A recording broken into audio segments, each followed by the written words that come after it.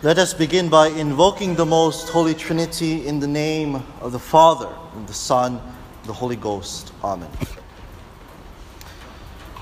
Whenever we make the sign of the Holy Cross on ourselves, we proclaim that there is one God in three divine persons. Today, this Sunday, it only makes sense to celebrate the feast of the Most Holy Trinity after having celebrated the incarnation of Jesus Christ at Christmas and after the coming of the Holy Ghost at Pentecost.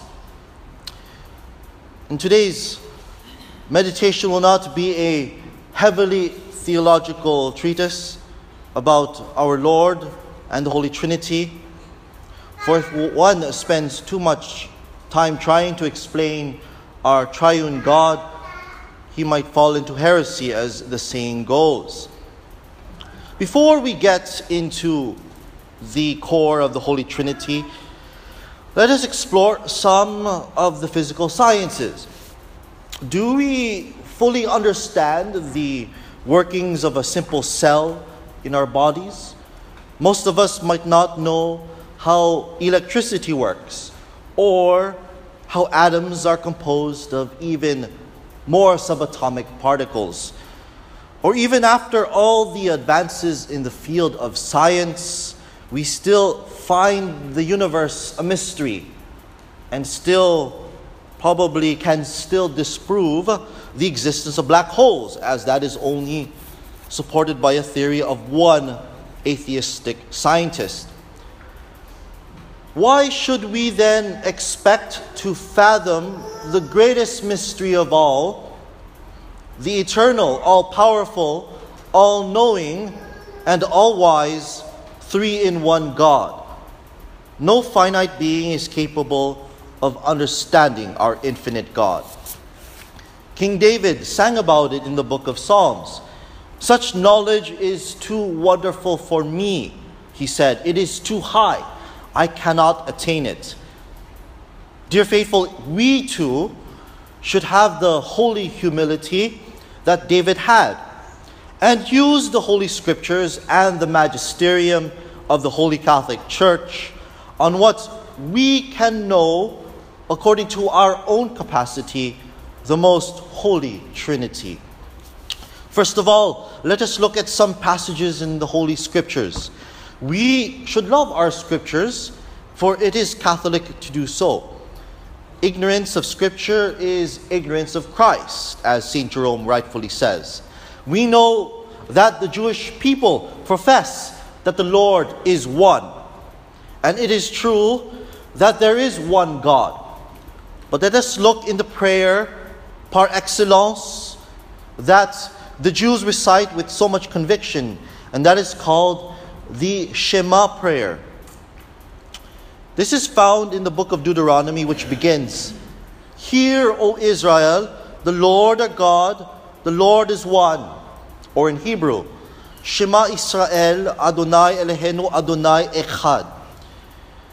There exists in Hebrew two words for the word one, Echad and Yaqid. But the word Echad, which is used to describe the oneness of God in the Shema prayer, implies a composite group of oneness.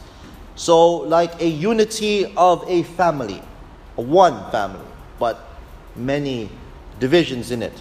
Or a married couple, one flesh, two bodies. Or a religious community. God in His wisdom revealed this composite oneness already in the Jewish times, and of all places located in the most holy prayer that the Hebrew people pray many times a day. Another passage to look at is what we have just heard at the Holy Gospel of today. "Going therefore, teach ye all nations, baptizing them in the name of the Father and of the Son and of the Holy Ghost." Clearly, our Lord Jesus Christ manifested here among His apostles of the three distinct persons. Also, it is clear that their unity is indicated in the singular form, in the name, and not in the names. So let us supplement our understanding of the Trinity with the Magisterium, another part of the holy tradition of the Church that we ought to love and know. In fact, the Trinity of God can only be known by divine revelation, for this dogma that we profess every day of our lives with the sign of the cross is above human reason. The Vatican Council in the year 1870, the first one, proclaimed that there are mysteries concealed in God which can be known on the basis of divine revelation only. Also, the Council said that even they remain covered with a veil of faith and hidden in a certain obscurity.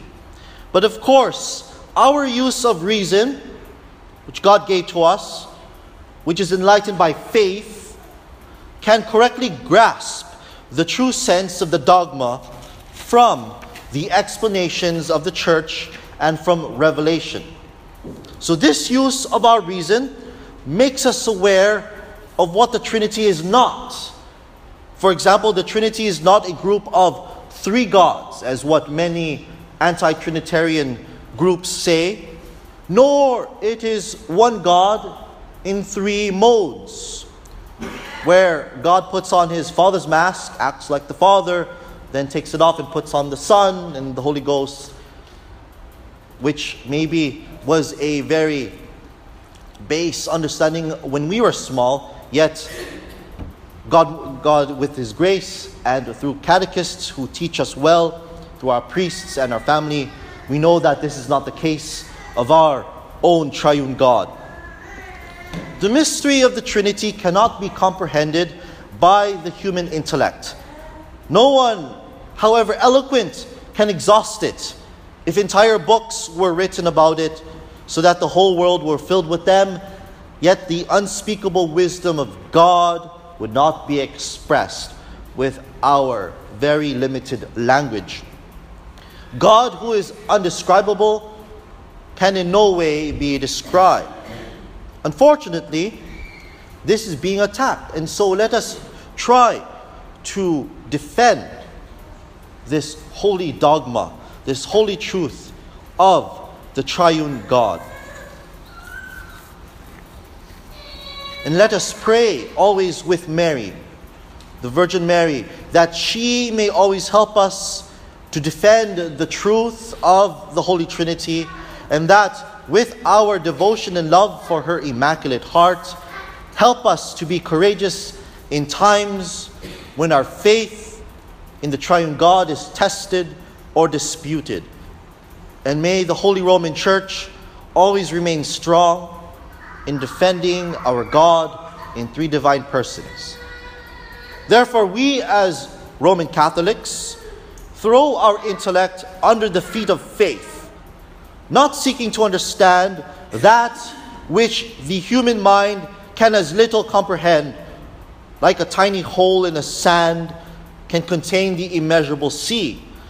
A humble and active faith will make us worthy someday in the other world above, to see the greatest bliss, this mystery as it is.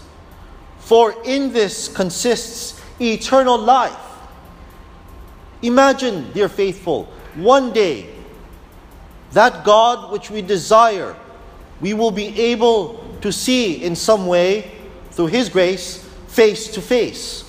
What wonderful expectation and what wonderful hope we have to have with that. And so, by a pious life, we may glorify and know the only true God, Christ Jesus, His Son, and the Holy Ghost. Jesus Christ said to His apostles, as His heavenly Father had sent Him, even so He had sent them to all nations, without exception, to teach all that He had commanded, and to receive them by means of baptism into the church. At the same time, He promised to be with them to the end of the world. That is, that He would console them in suffering and strengthen them in persecution, preserve them from error, and always protect them and their successors, the bishops, the priests, even unto the end of the world.